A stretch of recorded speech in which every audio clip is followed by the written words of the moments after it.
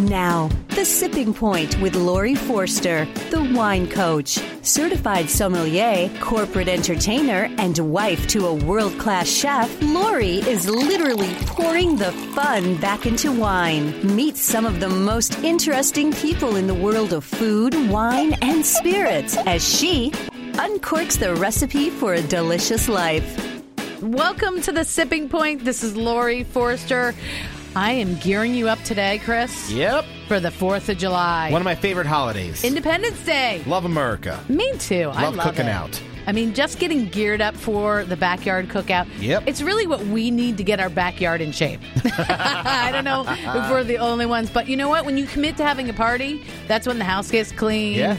The backyard gets landscaped, Absolutely. groomed, all that I can't fit too many people on my third floor balcony, so I'll go to other people's houses. Oh, nice. All right. But being a guest, Apartment life. there definitely are some considerations. You want to bring a nice hostess gift. Yeah. If you're having your own, you want to have some of the right wines to have on hand for a backyard cookout. Or bring a wine as a hostess gift Exactly. for the cookout. Now, a lot of people think of beer. I have nothing against beer for the holiday. But I love it. Your focus is kind of wine on this show. Yeah, at least this one.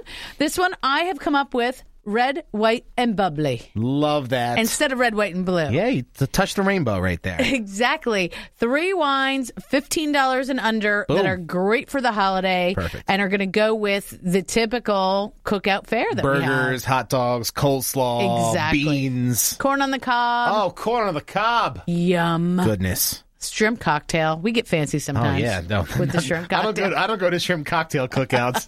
I go to I like dump it. a can of Bush's beans in a pot and stir it. Those are the cookouts I go to. Well, you know what's so great about shrimp cocktail? It is a little pricey, but there's no, you just buy it and Put the shrimp out. thaw it. That's it. Make your own cocktail sauce. Yes. That is key. Extra horseradish, please. Yes. Ketchup, horseradish, Worcestershire sauce, a little bit of lemon. Worcestershire. That's hard to say. And I haven't really been drinking yet. Worcestershire. That's a very... I found this out. I was watching some Food Network shows, the Diners, Drive-Ins, and Dives, when it was an all Baltimore episode. And all 3 people said Worcestershire as Worcestershire, which is such a Baltimore thing. It is? Yeah. Oh, I thought you were just making that up. No, that's it's a very Baltimore. Worcestershire sauce. Worcestershire. Wow. Correct me if I'm wrong, Baltimore, but that's how I grew up saying it. They will. And They will. Interesting. It's such Okay. a Baltimore thing to say. So red, white, and bubbly. Let's preview what we're going to have here, but we're going to taste them in the opposite order. Okay. The red wine I picked is a Barbera d'Alba. It's from Piedmont, Italy. All right. It's from a winery called Brezza, and it's their Vigna Santa Rosalia 2012. Okay. $15.49 I paid for this one. Boom. Grab these at my local Hair of the Dog Wine and Spirits in Easton, but if you're in the Baltimore area, check out Wine World. They can hook you up with a great Barbera. That's my red. Great with meats, but also hot dogs. Yes. And even like a grilled fish you can do with this red. Love it. Okay. We're going to talk more about that later. Our white we'll be tasting shortly, Indaba Chenin Blanc. Okay. From South Africa, under $10. South Africa, under $10. Chenin Blanc, they used to call it Steen in South Africa. Crisp, clean. It's a grape you see a lot in the Loire Valley in France, but this is South African. You're going to love it. Yeah. And then where we're starting, our bubbly. The Sonim, it's a cava from the Penedès region in Spain. I've heard of cava. Around $13, $14, depending on where you buy it. Okay. Method Traditionnel, it's made just like champagne. That's what that means. Okay, just not from the Champagne region of France. Exactly. Right. Crisp and dry.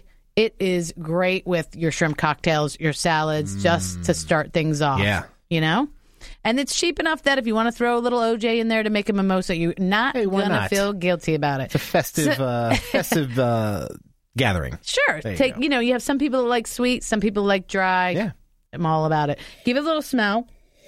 And what I love about cava, and I do love Prosecco too, but cava gives you a little more of that yeasty, sort of toasty smell you get on champagne. Uh-huh. And when you give it a sip, you just get some really good acid there. It makes this a super amazing food one. Oh, man. That's really good. It really is. It's for the price. Such an amazing. It's brut. Brut means at the end of the processing and making sparkling wine by the method of champagne, the the very end, you add what they call the dosage, which is a little wine with a little sugar. Okay. But depending on how much sugar you put in there will determine the style. Brut is going to be the lowest amount. Okay. I've always wondered what Brut meant. I thought it was a brand at one point. Yeah. So go ahead and what would you think you'd want with this? I think it would be good for... because I'm going to tell you my favorite with this, and I think it's a Baltimore thing. I'm going to go out on a limb and say I would like to drink this with... coleslaw comes to mind. And I love coleslaw on top of a pulled pork sandwich. So I think pulled pork with some slaw on top. That would be nice. On a potato roll with this sparkling wine right here. Wow, I did not expect you to be so specific. I love that. What popped into mind. I was going to say deviled eggs. Oh. That is, I'm telling you. Oh, man. It is such a weakness of mine. Oh. It's next to onion dip and potato chips, which is another total weakness of mine. I don't care about potato chips without the dip. Oh, I do. But if there's onion dip too. Yeah. I mean, but deviled eggs, I remember deviled eggs back are so in my good. younger single days going to is it the Cat's Eye pub? Yeah. They used to have somebody in the back there selling deviled eggs that were delicious. Deviled eggs are relatively simple to make, super delicious. Right. They're perfect for really any occasion. And so many different ways of making them. Yeah, you can have really a lot of mustard, or you could do it with, like, if you're from Baltimore, throw a little Old Bay instead of paprika on top, like people do. I love them. You can put more relish than other things in there. There's so many different routes to take with deviled eggs. It's scary, though, because you can polish off like 4 or 5 eggs in no time. Oh, yeah. Trust me, ask my wife. She knows. This would be really delicious with that. All right. So that is our bubbly. Go ahead and take another sip. What do we have for white? You got to have a great white. This is the South African one, because right? if it's going to be a hot one. Yeah, you got to have something. White wine's going to be a lot more refreshing. Absolutely. This is from the Indaba Winery in South Africa. It's a Chenin Blanc, and Chenin Blanc is pretty much the signature white grape of South Africa. Okay. Originates in the Loire Valley in France, where Vouvrays are made from Chenin Blanc, Sauvignon, lots of great Loire Valley wines. This one, like I said, I got it for just under $10. Wow. And it really has kind of they'll say a green essence to it because it's got that crisp acidity. But this is also made in a very organic way as well. So you really have a nicely crafted, inexpensive white wine for the holiday. And Chenin Blanc is spelled with a C. Chenin Blanc. Yep, Chenin Blanc. Right. This is 2014. Crisp, clean, lots of citrus in there. Oh yeah, you can really smell the fruit on the nose. I know, and has a lot of that citrus like we had in the Sonima Cava. Easy drink. They call it easy drinking. I agree. Very. Oh my gosh, that's delicious. Yeah, this is going to appeal to your Pinot Grigio drinkers. Yes. And even to people who are Sauvignon Blanc drinkers. It doesn't have the oak essence if somebody is a big oaky, buttery Chardonnay, but that's not going to be refreshing. No, it's not. Not outside, picnic. sitting in the sun. This chilled to perfection. Right. Sitting in a lawn chair, snacking on some grub. I'm all about that. Yeah. Well, we'll talk in a minute about some great pairings for this Chenin Blanc. We'll be right back on The Sipping Point. This is Lori Forster, the wine coach, with red, white, and bubbly for the 4th of July. Tasting them in the opposite order. Yeah. I don't know if I made clear why we do that. Because in wine tasting, you start from dry and sparkling to your whites, to your reds, to your sweets. Right. If you start with the red, your palate just gets inundated. It's so overpowered by the red wine because it's got more boldness to it, more flavor.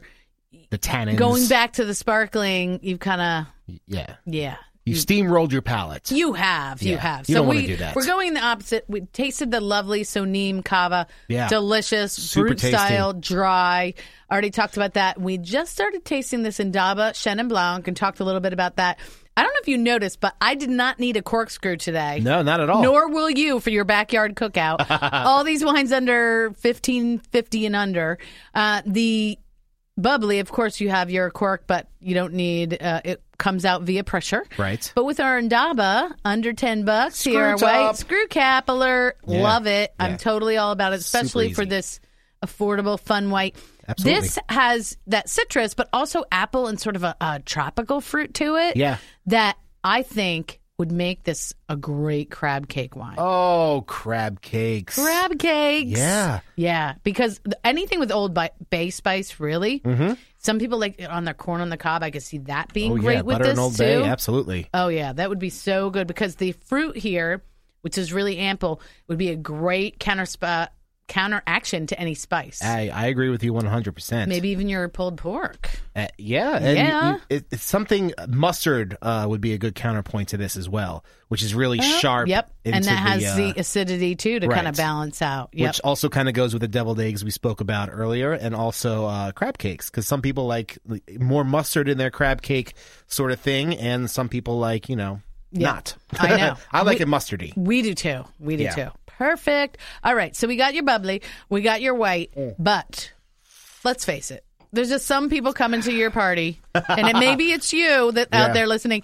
that are not going to be happy without the red wine. Yes. Those people exist. Not every red wine is made for summer and for a backyard cookout. Yeah. Your big oaky, over the top Cabernets, even some of the over the top Zinfandels or Bordeaux's. Right.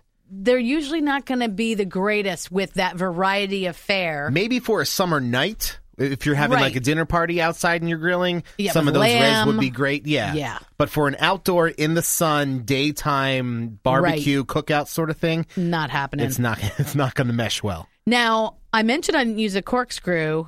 Our red wine, you think, might have a screw cap. Right. And I know you can't see this, but we'll take a picture. This red wine doesn't have a screw cap. It has a glass cork. I had never seen a glass cork. Have you ever seen this before? No, this is the first time. In Italy and in Austria, I've seen this, and a few other places. Some people are using these glass corks. Has a little cap on it that looks like it's going to be screw cap, but when you take that off, underneath is a glass cork. Wow. That pops out and pops back in, which is really nice. Did that come from necessity of running out of cork, or is it cheaper? It's definitely not cheaper. Okay. It's more expensive, but it's another way, like the cap, to avoid those corks getting infected with TCA and then ruining the wine. Yes. So it's an investment, certainly for the winemaker, but they're beautiful, and it really is nice to the consumer because you can reuse this bottle for a variety of things with this cork. And for this one, it didn't really put the cost of the bottle too much over the top. No, because I got it for $15.50. Boom. Ridiculous. Barbera d'Alba. Barbera is the grape. Okay. And it's from Piedmont, Italy. It's probably the everyday drinking wine of most Piedmontese. Is that mid-Italy? My geography is a little... Northwest. And it's the reason why it's such a great everyday drinking red is that it's lighter in body. Okay. It's got really good fruit. This particular Barbera sees no oak at all. Okay. So you don't have that heaviness, toasty smokiness of the oak covering up the fruit. It's primary fruit. It's you get the fruit on the nose. Pretty moderate on the tannin and good acidity. Okay. A lot like Chianti. In that way, Sangiovese, the grape of Chianti, has all those great qualities. All right. Barbera is one of my favorite everyday drinking reds all times of the year, but certainly in the summer. And because this has that lighter style and that primary fruit, you could even chill this a slight bit more than you would. Most red wines should be served 65 to 68, but you could do this a little bit chillier, whereas with a big oaky tannic wine, you don't want to chill. Okay. It's going to make it taste more bitter. Okay. So what do you think? This Barbera, hot dog wine. Oh, okay. It's a great hot dog. I like that. Corn dog, as you know, is my husband's favorite. Who doesn't like corn dogs? The fruit is very out front, but there's some spice at the end that I really like. Yes. And so what I love about this, grilled chicken, but this is good with your meats too. I think barbecue sauce in this. Some barbecue chicken. Right. Or if you put barbecue sauce on your brats like I do when I don't want mustard on my brats. I love that. Yeah. I haven't had a brat in a while. I used to live in Chicago, and I spent a fair amount of time up in Milwaukee. Okay. Yeah, that's the home. That's brat country up there. But yeah. Beer brats. Maybe we should start a Barbera brat. Oh, my gosh. I think we just stumbled onto $1 million idea here. We'll take it into Shark Tank. You and me will never have to work again. Hey, Mark Cuban, I got something for you, bud. I am obsessed with that show, by the way. I've never seen a full episode. Are you kidding me? Yeah. I love it. It's just people who are more creative than me and have better ideas and better business acumen and be more successful than me. I just get down on myself. I don't need to watch that. Oh, my gosh. Well, if you're gearing up for the 4th of July, I gave you 3 great wines, red, white, and bubbly, all under $15.50. There you go. You can find them at Hair of the Dog in Easton or Wine World in Abingdon. But wine alone, not that fun. Wine is best with food. You know, Agreed. I think wine is part of the recipe of your meal. Absolutely. And I have someone who helps me with that very regularly. And who would that be? That's my husband, Chef Michael Forrester. He's going to be back with us a little later in the show, giving us grilling tips so we make the right food, perfectly grilled, to go with these wines. Love it. All right, we'll be right back on The Sipping Point.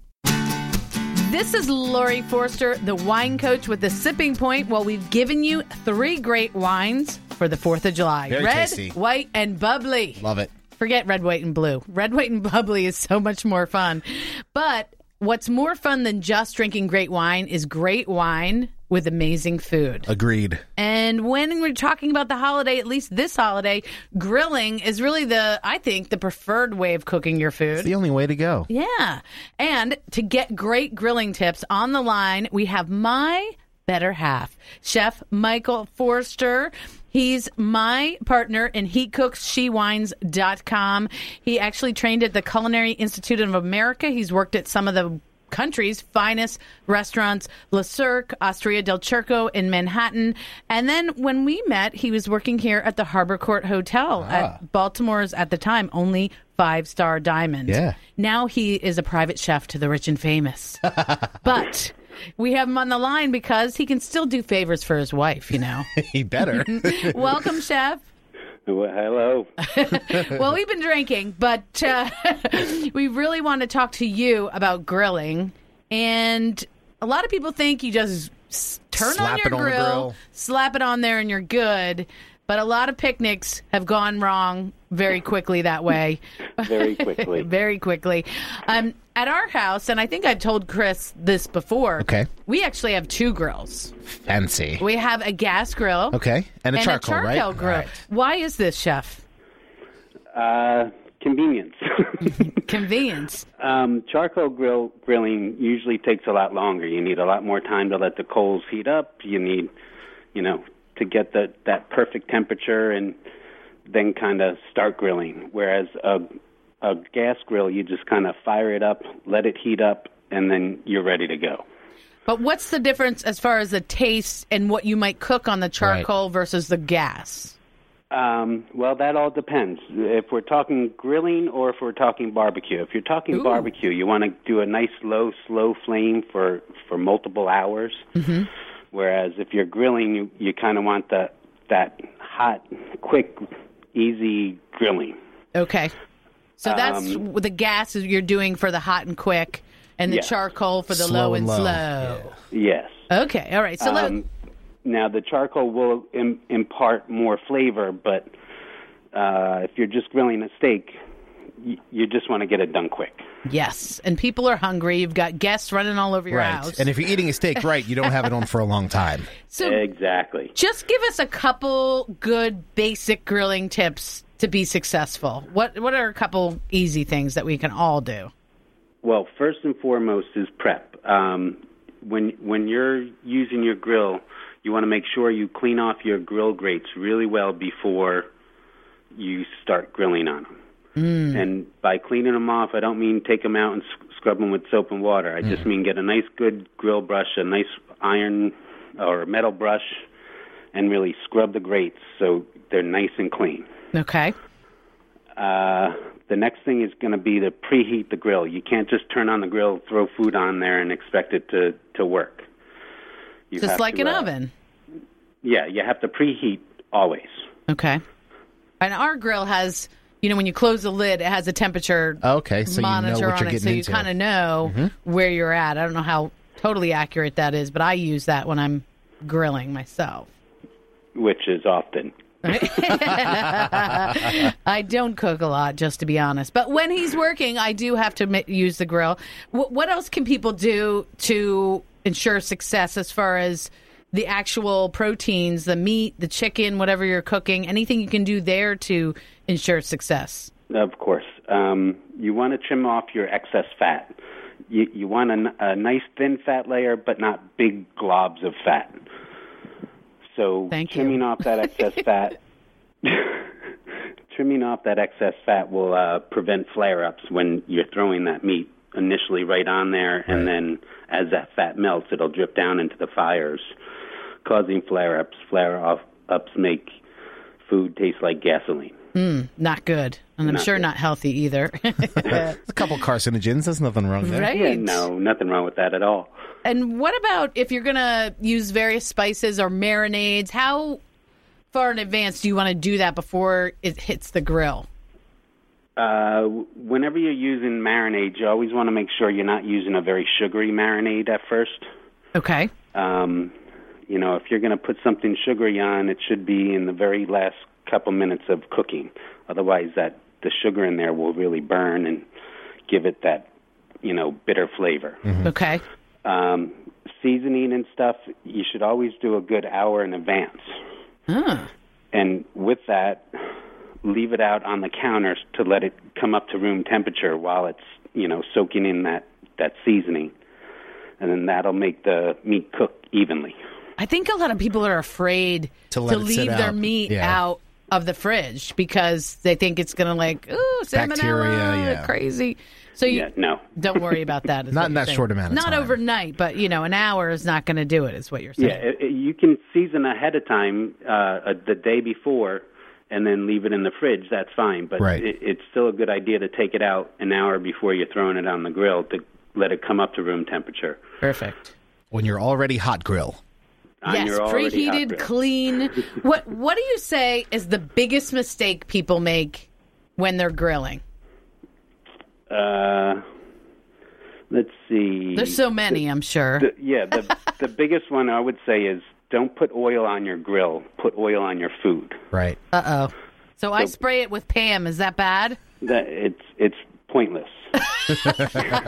Well, thank you, honey. Because that Pam, as soon as you spray it on those nice hot preheated grills, it evaporates. Mm-hmm. It smokes away. All that smoke you see coming off after you spray that Pam is all that oil just smoking away. So I should take my chicken and olive oil on the outside rather than the grill itself. Right. Yes. Okay. You talked about, putting that like a sweet barbecue sauce or some sort of a sweet sauce on at the end. I know you're big about letting your meat rest. Mm-hmm.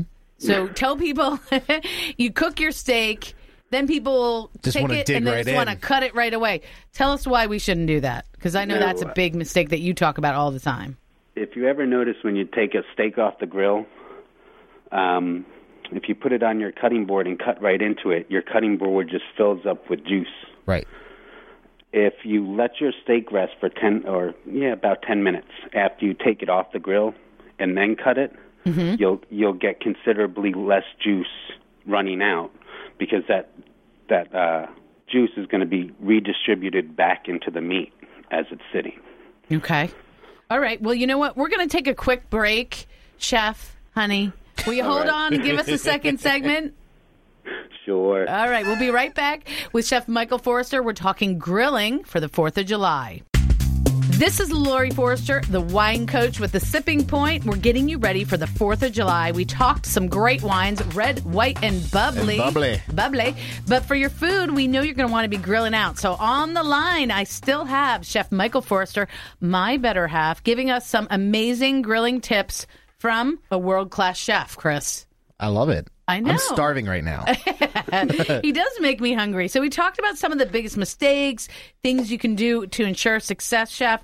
But tell me about some of the people seem to be using their grills for everything, and even for some weird things. What is something unusual people could do for the holiday, maybe that they're not used to grilling? There's a couple of different things. If you want to look at your proteins, you go into a supermarket nowadays, you can find cuts of buffalo and kangaroo, sometimes ostrich. They're all great meats that I think everybody should go out and try. I remember we actually, Chris, took a trip to Australia. Oh, wow. When we were first dating, and We had first dating. That's a heck of a trip for somebody. Well, I guess it was first dating. A year in. Okay. All right. We've been together 13 years now, so that's a long time. Ago. For a third date, you want to go down under? I mean, Australia. And we had grilled kangaroo with sparkling Shiraz, and it was sounds delicious. Great. Is it not too gamey, or is it like it's like a steak? It's not. It's just like beef. It might have a little bit of a sweeter flavor, but it's a lot leaner. So it cooks quick, and you can't overcook it. Otherwise, it gets really tough. It's right. like venison. Say ostrich too, right? You have to be very careful not to overcook. Ostrich and buffalo. All three of those are kind of, very lean meats, not a lot of fat running through them, so they're best cooked quick and served rare to medium rare. Okay. Now, this isn't maybe totally unusual, but if you're grilling fish, you don't want to just put that right on the grill. Do you want to use like a cedar plank? Is that what the best way to do it? How would you do it? Sometimes. It all kind of depends on the type of fish. What flavors you like, and really how good are you?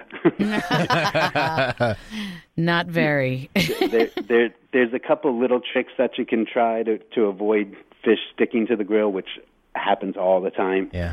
If you lightly flour your fish before you're putting it on the grill, you'll get that good grill mark, and it'll kind of keep it from sticking to the grill. Mm-hmm. But that's like a big cheat. Oh, well, we like cheating. Chefs won't ever say they do that, but occasionally it happens.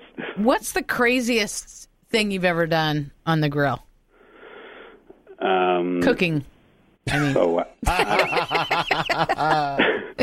I don't. There's all sorts of crazy stuff going on out there. People are grilling bananas, watermelon, pineapple. What about like an all-American peanut butter and jelly?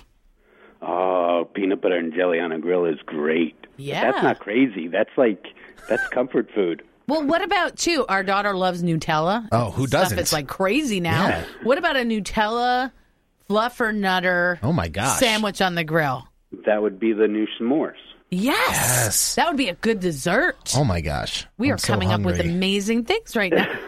So do you just you pre-assemble, like you make a regular peanut butter and jelly sandwich, and then you put it on the grill already made up, and you just to toast it? Just to toast it. Maybe a little butter on the outside just to keep that bread from sticking. That's some next-level sandwich stuff right Chris there, man. Is sweating over there. I love it.